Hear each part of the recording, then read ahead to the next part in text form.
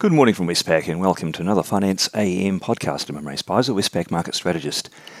In the financial markets overnight, the risk-averse mood globally persisted during the US holiday. The S&P 500 was open, though, for business, and it is currently down 0.6% on the day.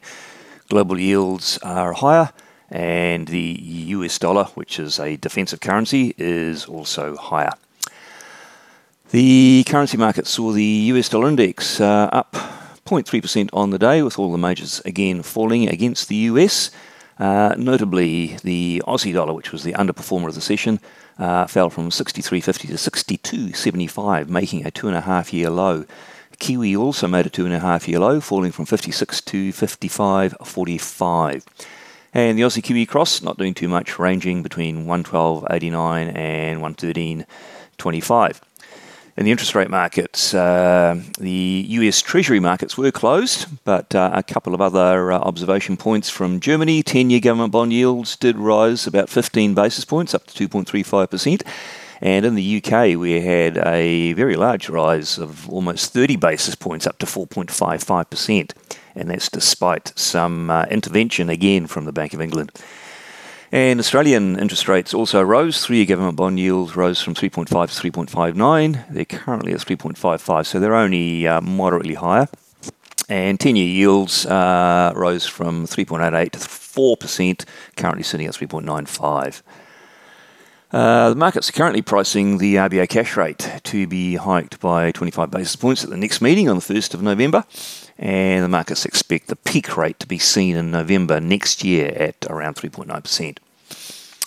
In commodity markets, Brent crude oil fell 0.6% to $98, copper's up 1.8%, gold's down 1.5%, and iron ore rose 3.9% to $99. Among the bits and pieces of economic news out overnight, most of it not really market moving. The Eurozone Investor Confidence Survey from Centix fell to a new cycle low. In Norway, CPI inflation surprised to the upside. We had an ECB member, Centeno, speaking, said he backed the rate hikes to a neutral level, but thought that rate moves should be gradual. He noted that they don't want to be a factor of instability. And the Bank of England was, and again, supporting the bond markets. It also expanded its emergency bond buying scheme from $5 billion a day to $10 billion a day, indicating that this expansion might help them wrap up this emergency scheme quickly. On the day, what's out that could be market moving? In Australia, we'll have the Westpac Consumer Sentiment Survey, which should see further consolidation, given the RBA has slowed down the pace of rate hikes to 25 basis point increments. We'll also have the NAB Business Survey, which is yet to show any significant moderation in business conditions.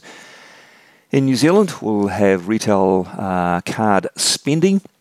And we expect to see consumers transitioning away from durable spending towards hospitality. In the Northern Hemisphere, we've got the UK unemployment rate out, and in the US, a second-tier piece of data, small business optimism from the NFIB. Also, one member of the Fed speaking, Mester. Well, that's it from me today. Thank you for listening. I'll be back again same time tomorrow morning.